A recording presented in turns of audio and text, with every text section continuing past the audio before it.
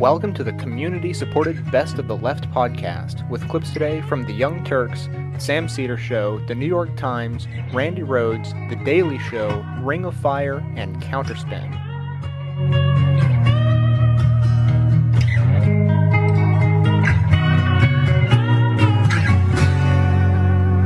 If you had to vote right now, and between the three of them, between Edwards, everybody Hillary, and Obama, between everybody who's currently in the race, so not Gore, not your dad, not just the guys who are in the race, who would you vote for? Right now, Richardson. Okay, and why is that? He's got a firm track record in diplomacy and energy issues. Look, as much as everyone may talk about Iraq, you had pretty much 98% of the scientists in the world come forth in the last 6 months and say global warming is a reality. The effect that this is going to have on our country is huge. This is beside all the scientists who came out a couple years ago and said we're going to run out of oil in 2030, which is not that far away. It's 24 years. Yeah. No, excuse me, 23 years now. And what have we done in the 5 years since we were attacked by people funded by oil money? What have we done to get off oil? Zip. And what have we done to actually go get those guys? Also zip. Not zip, but not nearly enough. I mean, when scientists tell you you're changing the planet, like rain isn't going to fall where it should. When the military 2 years ago, they did their study on future wars, like in the 2015 to 2025, and they're like, oh yeah, the world's basically going to be like Mad Max, and people are going to be fighting over water. Water is what people are going to be fighting over in 10 years. And no one's dealing with these issues. They're talking about, so-and-so said this, and so-and-so raised money this way. I mean, come on. What are you, stupid?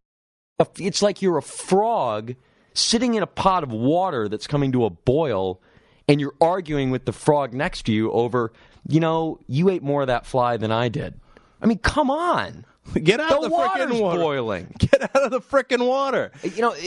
I will support any candidate who makes global warming and environmental disaster their number one policy. You're talking about the survival of civilization. So you would certainly be for Al Gore coming into the race? Absolutely be for Al Gore coming into the race. I don't know, I would hope he would win. I can't determine it. I don't know if he'll take the measures that are radical enough. When people talk about it, even Al Gore talks about it, it's like, yeah, we're going to cut emissions 10%, and maybe we'll put some CAFTA standards on cars. Dude, we need to have an emergency program right now where you're converting neighborhoods and communities to renewable energy sources and putting the money into research. You know what's interesting, Wes, is that 100 of the largest corporations in the world just got together and said global warming is real and we need to take action right now. Now. And not even in 2 years, now. And that includes Ford, the car companies, that includes some of the plane companies, and they put a lot of, use a lot of fuel. That includes GE, it includes Walmart, includes all these companies, and they got together and they said, look, what you don't understand is we can't do it on our own because we have competitive pressures. The government needs to force us to do it. The government has to control these things. Look, when people they didn't the last term of the Bush administration said, conservation's a choice of individuals. BS. It's government policy. What does it gain me to ride my bike to work if the guy next door to me is going to drive his giant gas-guzzling SUV? It becomes what they call a common of the problems. The pigs will simply be bigger pigs. Yeah. That's just the way pigs are. Now that I've lost everything to you, you say you want to start something new, and it's breaking my heart you're leaving. Maybe I'm grieving, that if you want to leave, take good care. Hope you have a lot of nice things to wear, but then a lot of nice things turn bad out there. Oh, baby, baby, it's a wild world. It's hard to get by just upon a smile. Oh, baby, baby, it's a wild world. I'll always remember you like a child girl. As if things weren't looking bleak enough. The The Sunday Times UK reports scientists say rising greenhouse gases will make climate change unstoppable in a decade. The world has just 10 years to reverse surging greenhouse gas emissions or risk runaway climate change that could make many parts of the planet uninhabitable. Stark warning comes from scientists who are working on the final draft of the new report by the Intergovernmental Panel on Climate Change. The report, due to be published this week, will draw together the work of thousands of scientists from around the world who have been studying changes in the world's climate and predicting how they might accelerate. Look, 98% of the scientists who study this thing, it could even be 100%. I mean, when you really talk about genuine scientists, believe that we have a massive problem. Thousands of them got together and said that it's 10 years. We don't know exactly whether it's 10 years or 15 years or 20 years or, frankly, whether it's 8 years or 7 years in terms of what we have the ability to diminish the amount of CO2 we put in the atmosphere. There's a story in the AP today saying that later this week in Paris, climate scientists will issue a dire forecast for the planet that warns of slowly rising sea levels. Speaking of this draft report by the Intergovernmental Panel on Climate Change, but the AP reports that may be the sugar-coated version. 10 years may be the sugar-coated version. I mentioned last week that scientists were sort of shocked to see that the Earth was not absorbing as much CO2 as it has in the past. And there's a theory out there that it's possible the Earth, whether it's the trees, the soil, everything absorbs the CO2 to a certain extent, may just be so saturated at this point that it is not absorbing CO2 at the same rate. Many top U.S. scientists reject these rosier numbers. Those calculations don't include the recent and dramatic melt-off of big ice sheets in two crucial locations. They don't take into account the gorillas, Greenland and Antarctica, said Ohio State University Earth Sciences professor Lonnie Thompson, a polar ice specialist. I think there are unpleasant surprises as we move into the 21st century. That could be one of the world's greatest understatements. Meanwhile, survey shows 13% of Americans never even heard of global warming.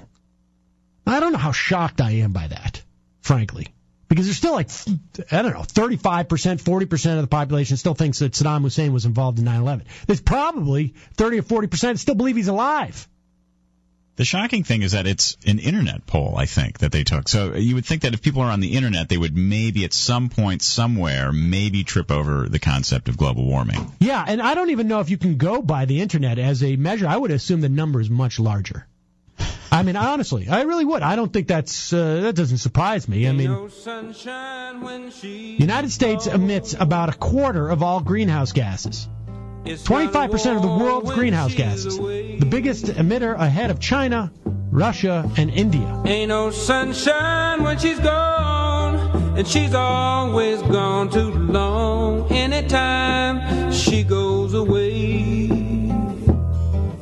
I wonder this time where she's gone. There are lots of ways to communicate with the show, and I encourage you to do so. You can join the community forum to speak with other listeners, send emails direct to me at hippiesympathizer@gmail.com, or have your voice heard by the entire audience by calling the comment line at 206-202-0195. Links to all of these at bestoftheleftpodcast.com. Now that President Gerald Ford has been buried with all the honors he deserved, it is time to discuss a proper memorial. I would suggest the Gerald Ford Energy Independence Act. Few people remember today, but Gerald Ford was the first U.S. president to really use the levers of the presidency to try to break our addiction to oil, said the energy economist Philip Verleger, Jr. He was way ahead of his time. Well, his time has come again, and then some. The greatest thing George Bush could do, for President Ford's legacy and his own, would be to dedicate his upcoming State of the Union address to completing the energy independence agenda that Mr. Ford initiated 32 years ago. in the wake of the 1973 Arab oil embargo and energy shock. As the page titled Energy from the Ford Presidential Library website reminds us, early in his administration, President Ford said that he would not sit by and watch the nation continue to talk about an energy crisis and do nothing about it.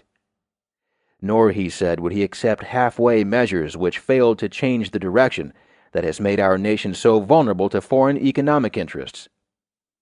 The President proposed firm but necessary measures designed to achieve energy independence for the U.S. by 1985 and to regain our position of world leadership in energy. In his 1975 State of the Union speech, President Ford laid out his vision. I have a very deep belief in America's capabilities. Within the next 10 years, my program envisions 200 major nuclear power plants, 250 major new coal mines, 150 major coal-fired power plants, 30 major new oil refineries, 20 major new synthetic fuel plants, the drilling of many thousands of new oil wells, the insulation of 18 million homes, and the manufacturing and the sale of millions of new automobiles, trucks, and buses that use much less fuel. In another crisis, the one in 1942, President Franklin D. Roosevelt said this country would build 60,000 military aircraft. By 1943, production in that program had reached 125,000 aircraft annually. They did it then, we can do it now. Obviously, President Ford's emphasis on coal and domestic oil came in age when most people were unaware of climate change. Still, Mr. Ford wasn't just all talk on energy. He used his presidential powers to impose a $3 a barrel fee on imported oil to reduce consumption. That was a big deal, noted Mr. Verleger, because the average cost of imported crude at the time was only $10.76 a barrel. Yes, you heard that right. A Republican president actually imposed an import fee on oil to curb consumption. Yes, President Bush, it can be done. The Republic survived. Thanks to the Energy Policy Conservation Act of 1975 and other measures, Mr. Ford's energy legacy includes the creation of the Strategic Petroleum Reserve for use in an emergency, the phasing out of domestic price controls on oil to encourage more exploration, major investment in alternative energy research, assistance to states in developing energy conservation programs, and most important, the creation of the first compulsory mileage standards for U.S. automobiles. Those mileage standards have barely been tightened since 1975 because some idiotic congressmen from Michigan, who thought they were protecting Detroit, have blocked efforts to raise them. So Japanese automakers innovated more in that area, and the rest is history, or in the case of Detroit, obituary. Every 10 years we say to ourselves, if only we'd done the right thing 10 years ago. Well, President Bush has a chance in his State of the Union to call on Americans to honor Mr. Ford by completing his vision. But it means asking Americans to do some hard things, accepting a gasoline or carbon tax, inducing Detroit to make more fuel-efficient cars, trucks, and plug-in hybrids, setting a national requirement for utilities to provide 20% of their electricity from renewable wind, solar, hydro, or nuclear power by 2015, and finally, making large-scale investments in mass transit. It is stunning that since 9/11 the Bush team has never mounted a campaign to get Americans to conserve energy. Ford called for zero oil imports by 1985, said Mr. Verleger. Instead, we imported 5 million barrels a day then. In 2006, imports will average almost 14 million barrels a day. Had we achieved everything Ford proposed, the price of oil today would be $20 a barrel, not $60. The polar ice caps might not be melting, the polar bear might still have a chance, and our children would have a future. But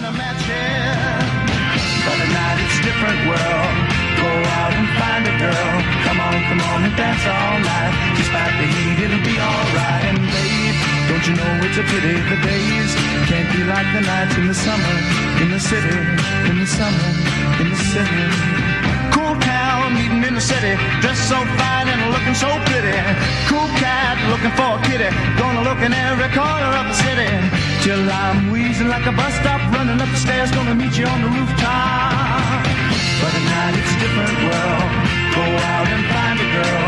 Come on and dance all night. Just like the heat, it'll be alright. And babe, don't you know it's a pity the days can't be like the nights in the summer, in the city, in the summer, in the city. Mike in Houston, Texas. Welcome to the program, Mike. Thank you very much. I think this whole controversy would be much more enlightening if people would go to ExxonSecrets.org. When you talk about global warming, you're talking about a lot of reports you get from institutes like American Council on Science and Health, American Conservative Union Foundation, Alliance for Climate Strategies. The list goes on. And if you go to ExxonSecrets.org, you'll find out that these are all organizations either funded or supported by Exxon. Oh, well, there's a story in The Guardian today, or February 1st. Scientists and economists have been offered $10,000 each by a lobby group funded by one of the world's oil companies, Exxon, to undermine a major climate change report due to be published today. I mean, they're already out there trying to hire people to debunk this. Now, why would you need to offer a $10,000 bounty for any article that would debunk this? I mean, theoretically, if we're to believe the right wing in this country, there is a legitimate dissent on this. Why would somebody need that extra incentive of $10,000 to maybe write something that would undercut this report? I mean, if you were a scientist who was writing a report in the service of science and of human knowledge, why would you need that extra $10,000 from Exxon? In fact, why would Exxon be offering $10,000 to debunk this? I mean, theoretically, the science should be there, right? I mean, presumably Exxon has scientists. Why don't they just get their own scientists to come out with it? Huh. I can't imagine. Global warming has made stronger hurricanes, according to the Associated Press, including those in the Atlantic, such as Katrina. An authoritative panel on climate change has concluded for the first time. Participants in their deliberations said Thursday. This, again, is coming from the Intergovernmental Panel on Climate Change. Well, we didn't have hurricanes before then? Well, apparently they seem to be getting a little more strong. And yes, I'm sure you can find examples of hurricanes in the past that have been strong, but it's the frequency in which these stronger hurricanes are coming. So let's get to Rush Limbaugh, shall we? No, you still can't get course credit yet. Here we have Rush Limbaugh talking about global warming being the essence of liberalism versus conservatism. I will bite Mr. Limbaugh. Hold on for 1 second. Where are my pills? I want to see if I can understand this by taking some Hillbilly Howard. Maybe I'm going to go into the bathroom and smoke some crack while you play this, and maybe when I come back I'll understand it. Go ahead. This global warming issue is the essence of liberalism versus conservatism, which is what this program is about. Science versus global fantasy. Warming, militant environmentalism, militant animal rightsism is nothing more. Those things are nothing more than opportunities for communists, socialists, people that support dictatorships to empower elements of society they think are important. Government, statism, and this sort of thing. And every element of conservatism versus liberalism is to be found in the global warming debate. The liberals assume that it is, remember, their self-loathing and their guilt and their hatred for their own country and advanced civilizations and societies.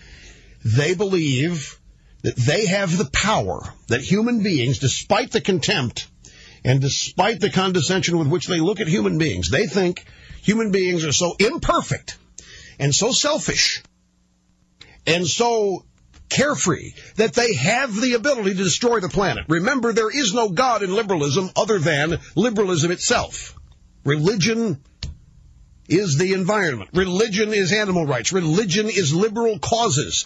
That is what they are loyal to, and they are liberals before they are anything else. Joel, help me out here. I couldn't get to the bathroom enough and take enough drugs to fully grasp what he's saying here.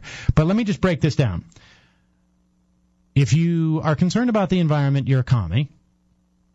You are a radical animal rights activist. That's right. I believe the term that was used was animal rightsism. Animal rightsists.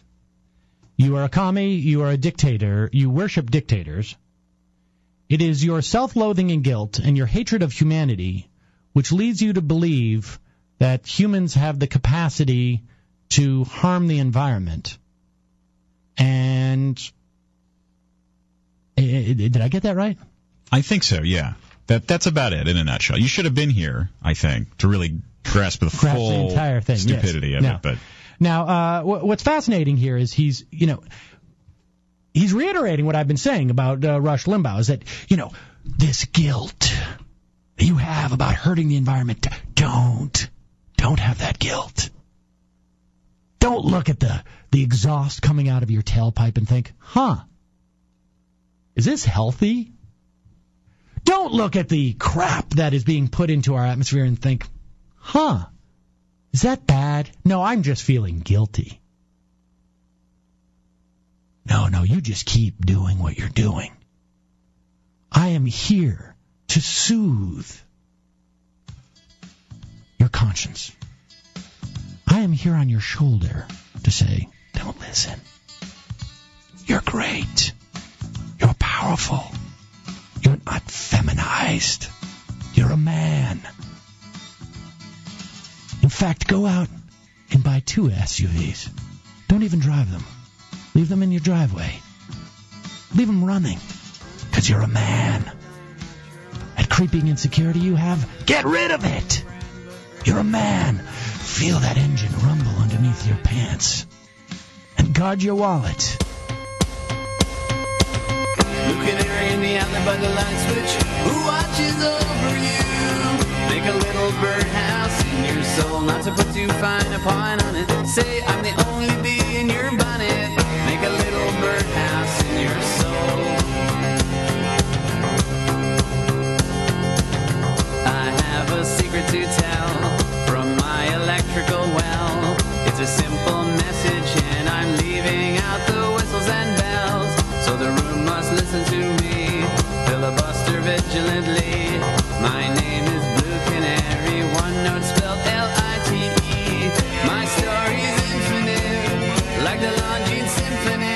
It doesn't rest. Blue Canary in the alley by the light switch, who watches over you. I want to play for you just on the global warming. And the reason why Henry Waxman started with global warming, because it was a wonderful way to show that the president's chief of staff at the White House to the Council on Environmental Quality, an institution that shapes America's environmental policy, who resigned on June 14, 2005, amidst reports that he was radically changing the climate change reports coming out of the White House's own Council on Environmental Quality, and that there was a chill sent over everybody in the Bush administration, never to mention certain words like global warming or climate change.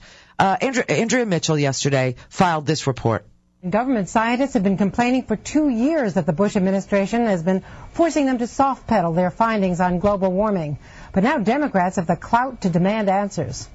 With Democrats holding the gavel in both houses, advocacy groups were given the chance to present a new study revealing unprecedented and widespread interference with scientific reports, largely by a former oil industry lobbyist working for the White House. They tried to delete a discussion of the human health and environmental effects of climate change. Documents uncovered by the Government Accountability Project, an advocacy group, reveal that critical findings were eliminated from draft reports. Questions like, is abrupt climate change real? And what is the relationship between the drought in the West and climate variability and change? Both crossed out. With a handwritten note, it is not necessary here to list these examples. It wasn't just policy, it was spinning the state of knowledge A survey of more than 300 scientists in 7 agencies studying climate change found nearly half were personally pressured to eliminate the words climate change or global warming. Our investigations found high-quality science struggling to get out. There is now a growing consensus that fossil fuel emissions are melting the ice cap, with dramatic results, as witnessed in Antarctica 2 weeks ago by our British partners, ITN. You can see some of these icebergs are melting. You can feel, there we are, there we are, that gives you an idea of what it's like. Who watered down most of the government reports? The scientists point to Philip Cooney, a former oil lobbyist in charge of the Bush policy, who then left to work for ExxonMobil. He refused to talk to NBC News Today. The idea that a former oil lobbyist would be allowed to edit a scientific document from one of the agencies is simply inexcusable. Now candidates in both parties are scrambling to cap emissions. The argument about climate change is over. Now it's time to act. The argument is over. Tonight, the Bush administration told NBC News claims that the administration interfered with scientists are false, and our focus is on making action and taking real progress. But many Republicans and Democrats in Congress want to see a lot more, Brian. Oh, I'm relieved. Oh, it's all bogus. Thank God Bush said something. For a minute there, I was listening to Andrea Mitchell thinking the Bush administration actually put a guy who represents petroleum and big oil in charge of the White House's Environmental Policy Board. And now that they've said that they didn't do it, don't you feel better? I'll handle my charm with time and sleight of hand.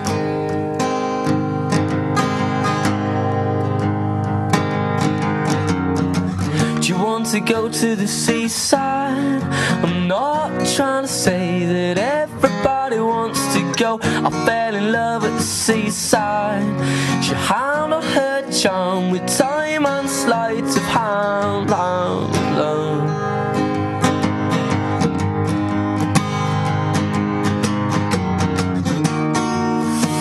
But I'm just trying to love you any kind of way. But I find it hard to love you, girl, when you're far away. Henry Waxman has been looking into the White House's silencing of government scientists regarding global warming. 2 private advocacy groups presented to the panel a survey of government climate scientists showing that many of them say they have been subjected to political pressure aimed at downplaying the threat of global warming. Here is Representative Jim Cooper. This is during the House Oversight and Government Reform Committee hearings that Waxman chairs. Here is Representative Jim Cooper from Tennessee discussing the revelation that the Bush administration wouldn't even allow the Director of National Intelligence, John Negroponte, from saying the words, wouldn't allow him to say the words global warming at an event where Negroponte was winning some type of environmental award. This is just hilarious.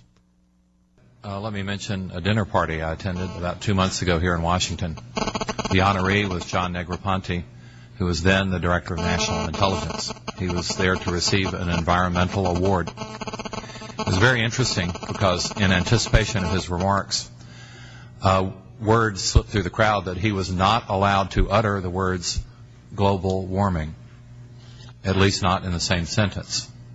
Apparently he was allowed to say the word global in a separate sentence and warming in a separate sentence, but not together.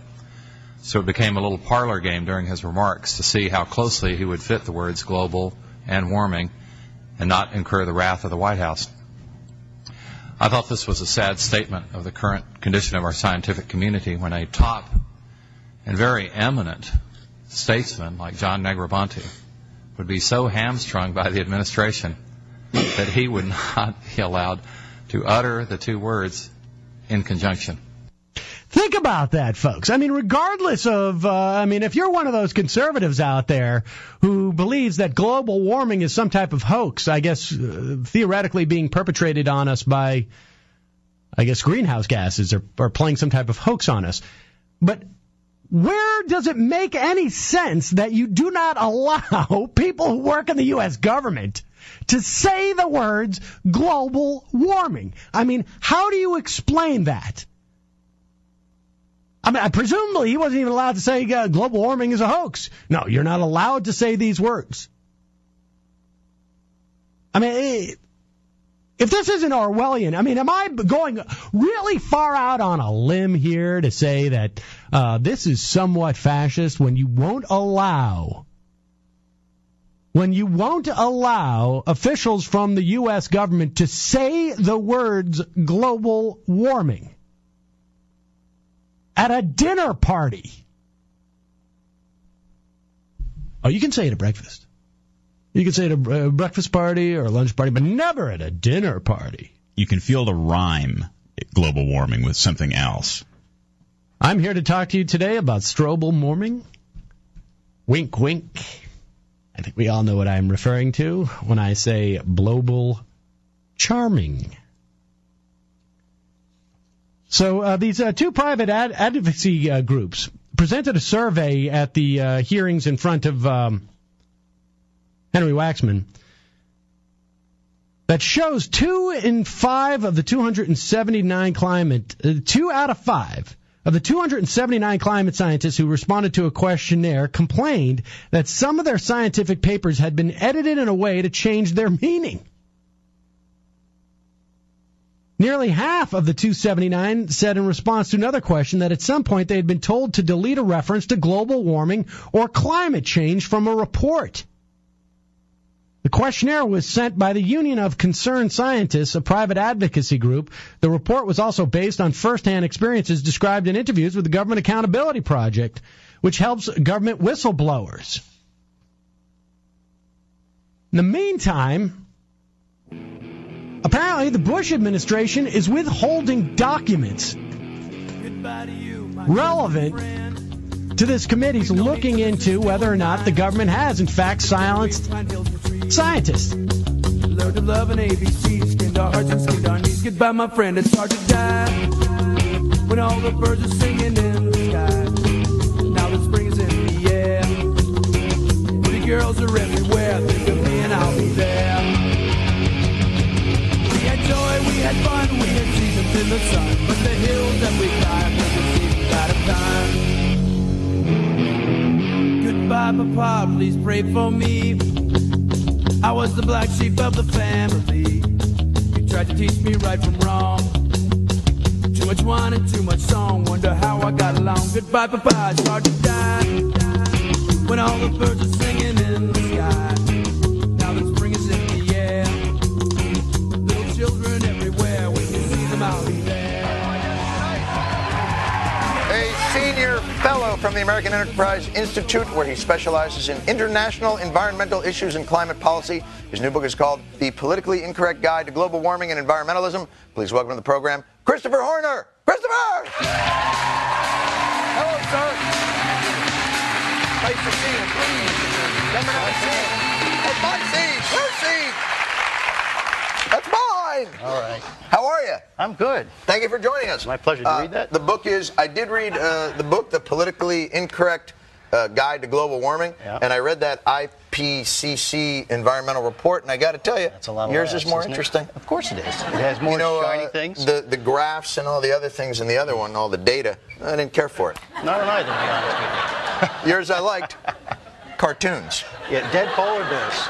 It's like Al Gore's movie, because the real polar bears can swim, you create animated ones. That's what we did here. That's exactly right. It was lovely. Now, why, the only thing, look, I don't know science and the thing. All I can do is sit back and wait for the world to end. Right. I'm sure, I don't know if it'll be nuclear or warming or, it literally the world will just get sick of us and shake like a dog and we all go flying. Why is this argument so heated? Why is there so much, pardon the pun, but why is there so much volatility? Your book is, you're worked up. You're a little angry about it. Right. I'm still working through that, but I appreciate you reading it and helping me out there. No, please. This was an exercise. It's been a heated debate since the Titanic hit an iceberg, as you saw when you read the book, when the New York newspapers found experts who, if they would have lived a little longer, would have made a fortune at Stanford University telling us about the end of the world, because they came out and said, this is proof that the icebergs are attacking. And then there was global warming, because there was global warming. You remember the Dust Bowl and things like that.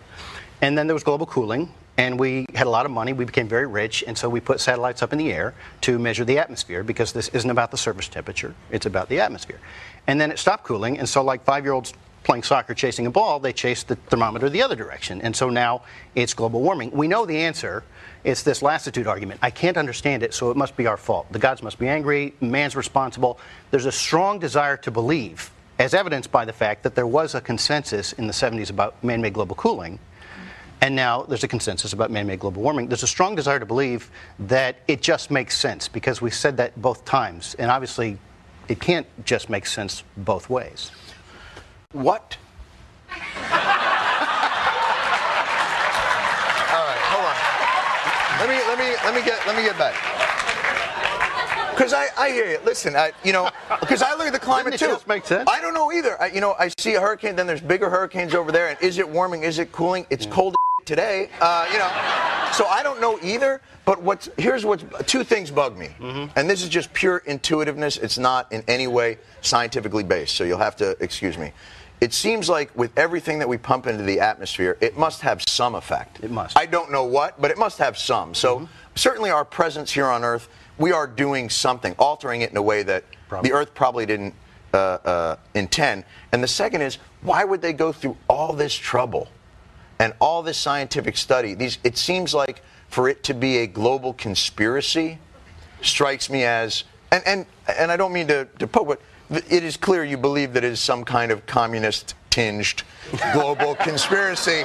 That is an anti-capitalist agenda, that they don't want us to live well and they want us all to, poop in holes. Right.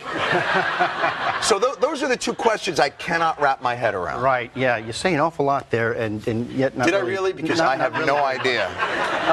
I'd say more communist-soaked. No, it's not a conspiracy. Everybody has their own motivation for getting into this. Enron had their motivation. They were the pioneers of the Kyoto Protocol in the United States. When BP and GE absorbed their assets, well, that's their motivation. It's not necessarily... You're saying it's profit motive, though, for all these big scientists? Businesses who are suddenly, they wake up and find themselves, I didn't say the scientists, not yet, who find themselves responsible, well, in part, there's always been a desire to get a get-out-of-jail-free card from the Greens by industry, but you really can't cure... From who? The Greens. The Greens? They're in there. Yeah. The Greens, the environmental movement. You made it sound like the gays. The Greens. You'd be nice. No, the Greens. The Green movement. Green Party, wherever. The powerful Green Party. The powerful Green Party. Well, actually, wherever these socialists and communists you just mentioned, these so-called socialists and communists, wait, let me finish. So-called socialists and communists are in, you like that? Good time to leave. You guys have been great. I'm back to Thursday. These so-called socialists and communists are in government anywhere, then they are in coalition with the Greens. They share an agenda. I attended a wealth alleviation seminar, true story, in Johannesburg, conducted by the German Green Party. There's a German Green with a wonderful quote in here around page 288 saying, our philosophy is to create a society whereby it is considered a greater crime to clear a forest than sell a 6-year-old child to an Asian brothel. These are their quotes. Right, but he's what? A representative of the German Green Party. He's one crazy German Green guy.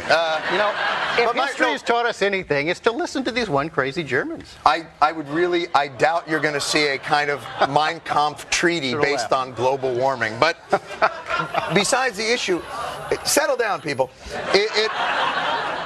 What strikes me as odd there is it seems like the environmental movement with the Clean Air Act and everything else has not encumbered industry, but in fact has helped streamline it. And certainly I don't understand why just looking at regulating some of this would be anti-capitalist. Don't they work in league? Our first Clean Air Act was enacted before the environmentalist movement actually took root here. I think it was 1963. And that really came about beginning in maybe 62. Boy, you don't want to give them credit for anything, do you? No. No. But that is no. You clearly did read that. Have you ever killed a hobo? A hobo's such an ugly word. All right. Hobo's an ugly word. I sense here, if I say the wrong thing, I could be physically hurt. He said he was passing through. He was just passing through. All right. But you know what I'm saying. The answer's no to whatever it is you're asking. I want to give him credit, and he and that, we never had that conversation. All right. Okay.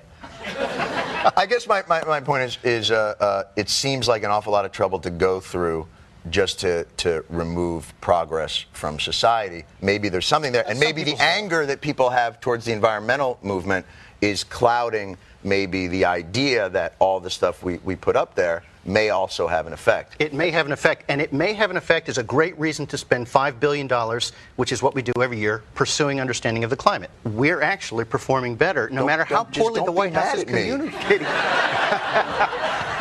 You look like a hobo I once knew. All right. The politically incorrect guide to global warming and environmentalism. It's on the bookshelf now.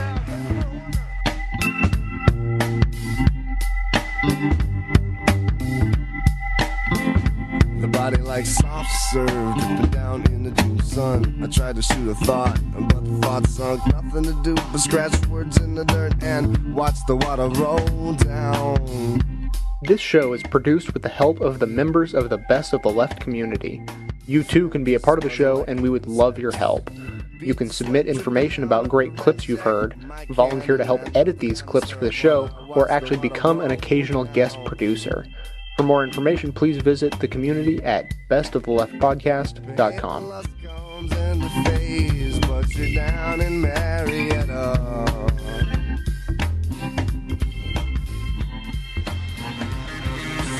The Pap Attack. You know, you really have to view the new neocon spin on global warming the same way you might have viewed the GOP kook spin on Terry Schiavo. And it went something like this. Yes, Terry was brain dead, but it's a good thing, apparently, because she appears to be smiling. What in the hell was that all about? Well, now we see the new GOP kook spin about global warming, and it's this. It is that, yes, maybe the Earth is dying from greenhouse gases that we've created, but as it dies, we're all going to have better weather. And Greenland's going to be green again, and people living on the frigid northeast coast, well, they're going to have a much better quality of life for decades to come. Now, I know what you're thinking. You're thinking I'm making this up, that even the weird right couldn't create talking points as sick as that. You're thinking that maybe this is all just far-fetched satire. But before you conclude that I'm spinning all of this, take a look at the National Review, only one of the more moderate knuckle-dragger publications out there. Here's what they had to say, and I quote, "If global warming is occurring, I say bravo. People in most parts of the globe will have no objection to a warmer, wetter climate." Paraphrase, that means that, yes, as neocon GOP apologists, at one time, we really had such tiny brains that we couldn't accept that global warming is real and that it's man-made. It paraphrases to mean that now the only way we can cover for Exxon and Ford and all of our corporate cronies is to tell our pinhead followers that global warming is good for them the same way that pesticides and Teflon-coated pans in Paris Hilton is good for them. It all makes for a better world according to these neocon nuts. So let me give you a few of the real moronic talking points that flow from the brains of the GOP corporate machine. How about this one? A warmer, wetter world will mean more rainforest and more biodiversity. Or how about this GOP corporate talking point on global warming? It's this: many species of animals and plants may go extinct, but that's because their species was too slow to adapt. Darn. And of course, George Will puts it this way: what's the big deal? Greenland was green before it was covered with ice, so global warming is a good thing.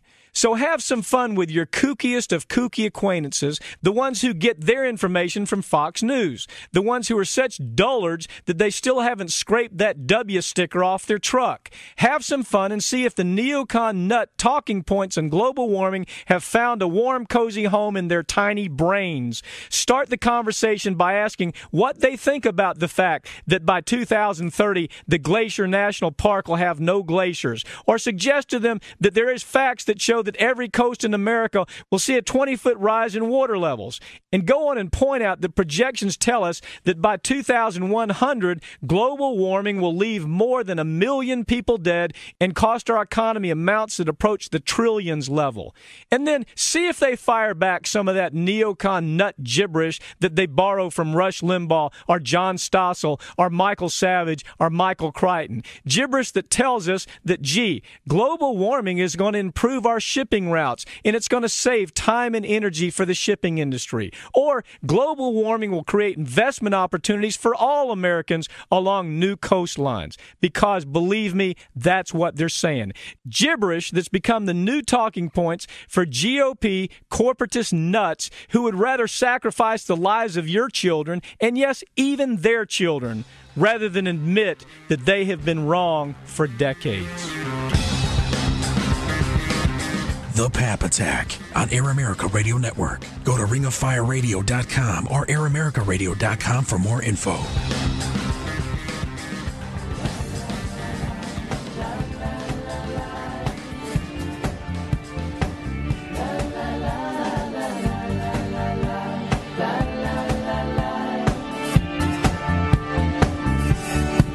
Now the time has come.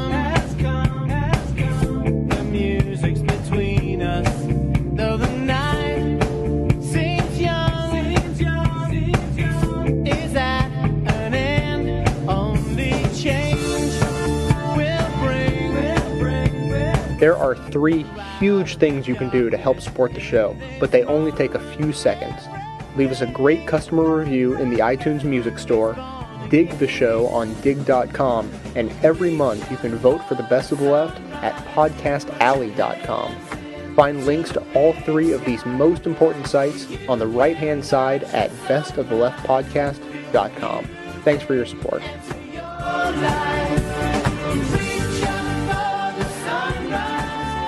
The latest report from the Intergovernmental Panel on Climate Change only strengthens the scientific consensus on global warming and the near certainty that human activity bears significant responsibility for Earth's recent warming trend. As the science has become more definitive, the media coverage mostly has too, with some notable exceptions. The far-right Wall Street Journal editorial page continues to carry water for the so-called climate change skeptics, warning on February 5th that the debate is far from settled. They're joined in this by some other media heavyweights, including ABC pundit and columnist George Will, who began his column in Newsweek with the phrase, "enough already," going on to deride climate Cassandras and the consensus catechism about global warming. CNN headline news yacker Glenn Beck, meanwhile, covered the issue by interviewing Republican Senator James Inhofe, who has called global warming the greatest hoax ever perpetrated on the American people. Beck, meanwhile, said on one show that he's, quote, sick of this whole global warming thing, close quote, and that, quote, I'm just not convinced that it's man's fault, close quote. CNN will soon give viewers a chance to hear more of Beck's enlightening views on the subject. He'll host a 1-hour special about climate change myths. But it's not just right-wing pundits who are still trying to debate something that scientists overwhelmingly aren't debating anymore. New York public radio station WNYC is co-hosting a forum titled Global Warming is Not a Crisis, with 6 panelists on each side, 3 for and 3 against. Presenting a balanced debate on something that isn't seen that way by experts is troubling, but that could explain why one of the Not a Crisis speakers is novelist Michael Crichton. It's the time of the season when love runs high. In this time, give it to me easy and let me try with pleasured hands to take you in this time to promised lands, to show you everyone it's the time of the season for loving.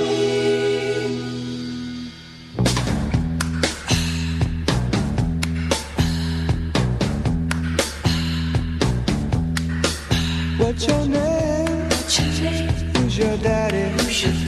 He rich. Is he rich like me? Has he take us anytime? this is my favorite story in so long. I don't want to overhype, but I just did. Yeah. Okay, so Federal Way is a school district near Seattle, just outside of Seattle, there as I can tell. The Federal Way School Board. Right? You with me so far? You haven't lost it. It's not complicated. It's not that complicated. So they've been showing Al Gore's movie, An Inconvenient Truth, in some classes there, in some science classes, because it's a documentary, and that's what schools do. Mm-hmm. Well, a parent who supports the teaching of creationism and opposes sex education filed a complaint with the Federal Way School Board last Tuesday.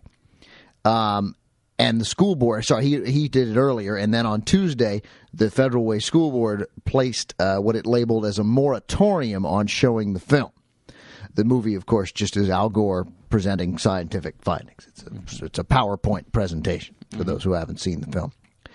The parent who complained, I'm not going to make this up, is named Frosty Hardison. Oh, come on. No, come on. Frosty Hardison. Yeah. Come on. Global warming, Frosty Hardison. What are we making this up? What's happening here? Here's what Frosty Hardison had to say to the Seattle Post-Intelligencer, one of the two big newspapers out there in Seattle. Condoms don't belong in school, and neither does Al Gore. I already like it, right? Yeah, I love it. So condoms don't belong in school, neither does Al Gore. He's not a school teacher, said Frosty Hardison, parent of 7. And then Frosty had to blow his nose and took off his carrot to do it. So Frosty's a parent of 7 who also believes that the Earth is 14,000 years old. Oh, but that belongs in school. That belongs in school. Condoms don't belong at school, neither does Al Gore. The information that's being presented is a very cockeyed view of what the truth is. Sure. Talking about the movie. Of course. Frosty goes on, the Bible says that in the end times, everything will burn up, but that isn't in the DVD. Oh, no, you're kidding. See, here's the thing, right? I saw the headline on this, and I didn't actually honestly think that it was that big a deal, and for 2 reasons. Number one, I thought I'm not surprised that there's a parent out there who complains about, who's, a right winger or a Republican or whatever, and complains about inconvenient truth being shown in the schools. That didn't throw me at all. But what I love in the twist of this story is the guy saying, but it doesn't tell you about the end times in the movie. That's why it's obviously inaccurate. I watched the whole DVD. There's not one mention of Armageddon in the whole DVD. Not even at the end of the DVD. But I mean, they talk about the end times. I'm not surprised that a parent complained. I'm always surprised that a school board didn't say, yeah, really, it's a science curriculum. It's really up to the teachers. Uh-huh. I mean, but, they have no guts, obviously, at all. One parent complains. Right, and they're off the deep end. And it's a parent who says, the Bible says in the end times everything will burn up, but that perspective isn't in the DVD. But then, wait a minute, then he should be happy then, because global warming means that the Earth is beginning to, burn up. So we're getting closer to the end times when Jesus Christ will return. Shouldn't he be ecstatic about that? He should be delighted, and of course he hasn't even gotten the memo that... I know why he's pissed. Frosty.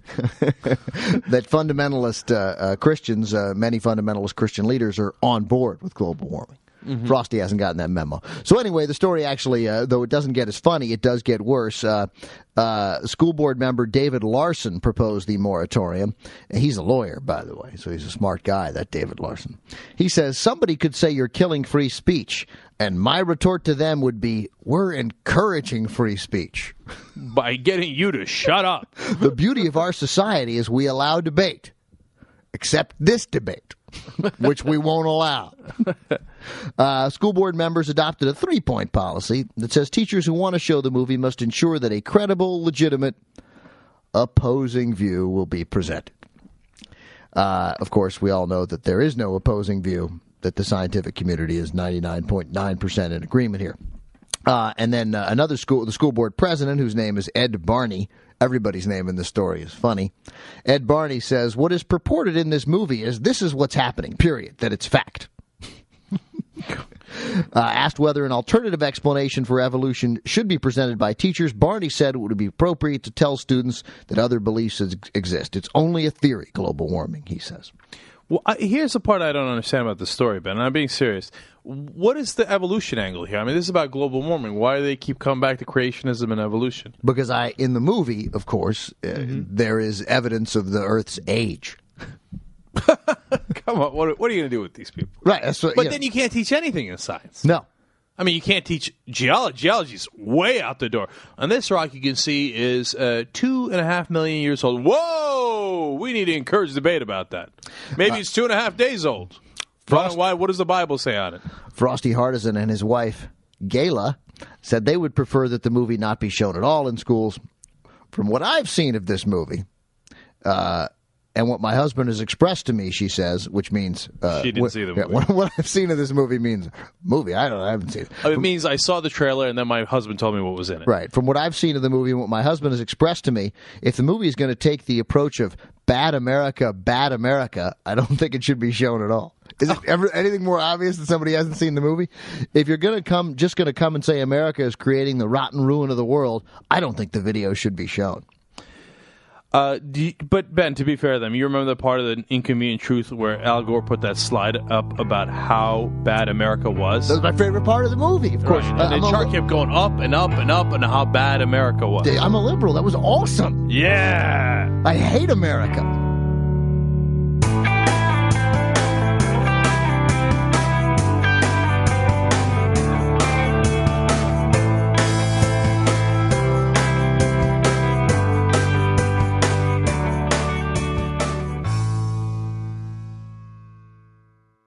I recently moved from one coast of this country to the other, to Washington, D.C., to be exact, and I came for a few reasons. I hated Sacramento, I hated my job, but I loved politics and wanted to get involved, and where do people who like politics go? You know, it just made sense. Coast to coast, coast to coast, I'll do what I can so you can be what you do. Coast to coast, coast to coast, I'll do everything I can. Along the way, I traded my old hybrid car for an equally efficient yet far cheaper biodiesel-running Volkswagen. Now, these two cars, I think, are indicative of a couple of things. One is that I no longer had a job and needed to slash expenses drastically. But the other is that I've discovered, kind of within myself recently, that environmental issues, specifically global warming, is right at the top of my list of political passions. It's important to me what kind of an effect I'm having on the planet as long as I'm here to have one.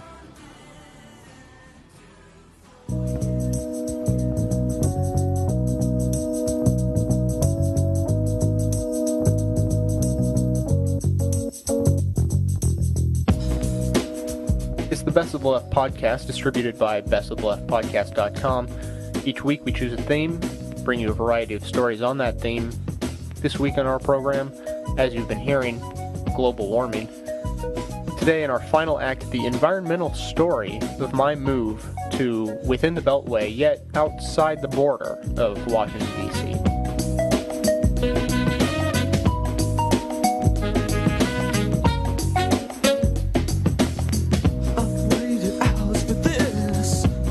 Myself so sick, I wish I'd stay asleep today. On the trip, I did lots of research about appropriate places to try to land near D.C. and got lots of advice from all kinds of sources. There was one place that kept popping into conversations, though, Tacoma Park, Maryland. I'd done some research on the place myself and liked what I saw, but it was also right at the top of everybody's recommendation list. However, there was one story about a stove that pretty much clinched it. Well, okay, so on September 11th, 2001, he was installing this stove in his house. This is my mother. She's relating the story of Mike Tidwell, a Tacoma Park resident who heats his house with a stove that burns organic corn. He tells the story in his newest book, The Ravaging Tide. He said, that was, his fight against global warming. But then after the terrorists struck the World Trade Center, he said, okay, this is my personal, way to fight terrorism, because I'm not going to be using petroleum-based products to heat my house anymore. It was a good idea, and it spread. First, just a few of his friends bought corn stoves, then a few more.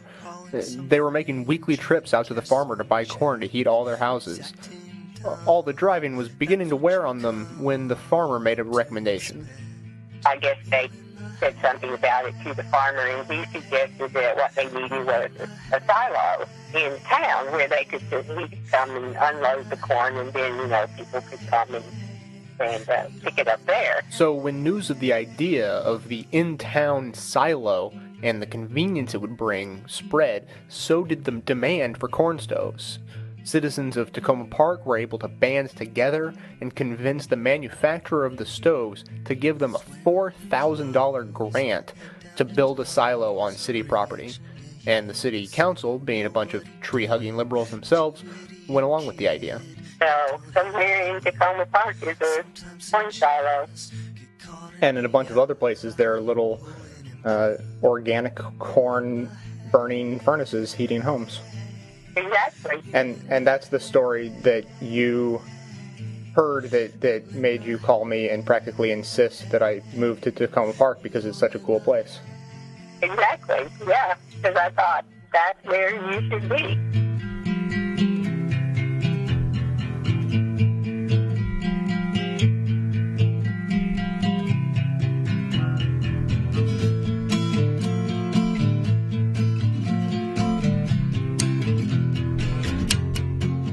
About a week after getting that original phone call, I was staying in Northern Virginia with the very kind-hearted listener, Parker, who had opened his spare room to me to use while I was looking for a permanent place to stay in D.C.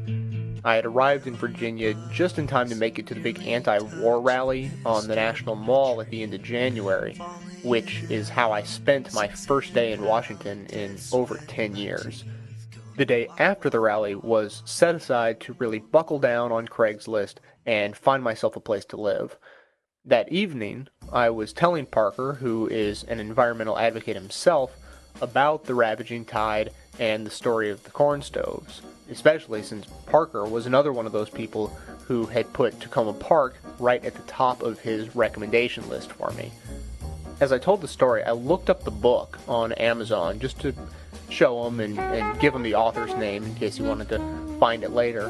And it was at that moment that I began receiving my first Craigslist responses.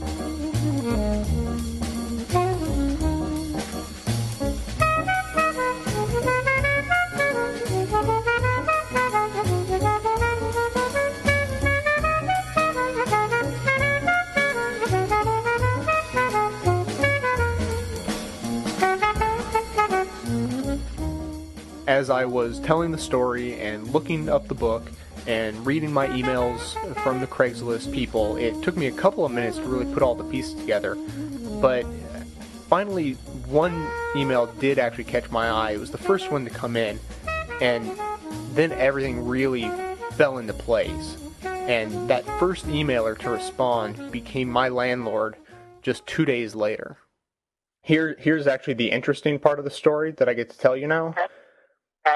I moved into Mike Tidwell's house.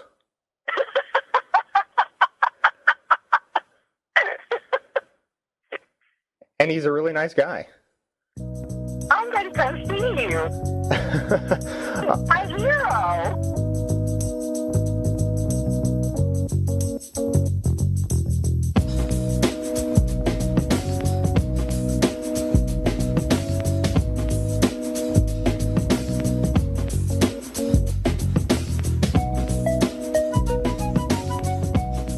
My first day in Virginia, the day right before the rally, I had the great pleasure of going out to dinner with a fantastic listener known to his friends as Dakota Bill and his wife. During the meal, she asked me what my plans were from that point on, and I told her I really didn't have any plans, but my passions were global warming and the media, and I just kind of trusted that something would fall into my lap. well, she had a good laugh at that and said that I really must be from California to be able to think like that. This close to me.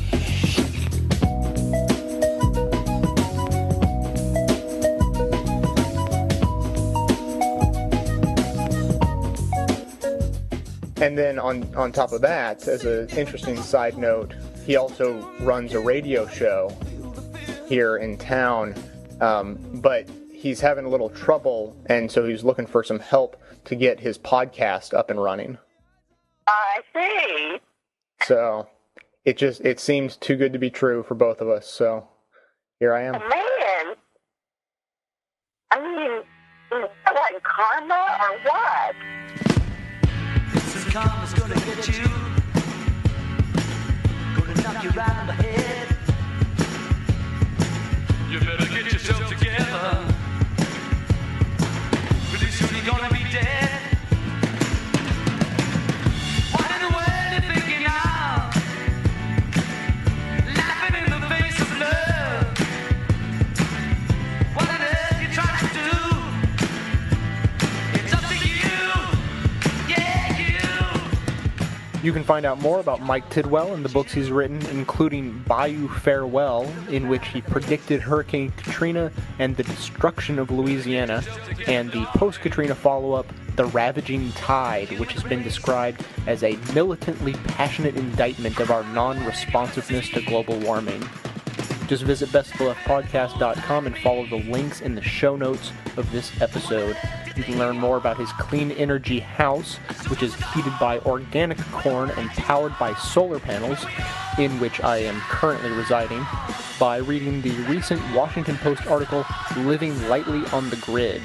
Today's show was produced by myself with the help of the entire Best of the Left community, including the aforementioned Dakota Bill, and Billy Baptism, who also runs the entire website and community at bestoftheleftpodcast.com. Special thanks for production inspiration today to Ira Glass, who, when asked what he thought about some runt stealing all of his ideas to make a political podcast, puzzlingly responded, I hate America. I'm Jay, from inside the Beltway and outside the border of Washington, D.C., and being kept warm by corn. Be sure to join us next week for more stories from the Best of the Left.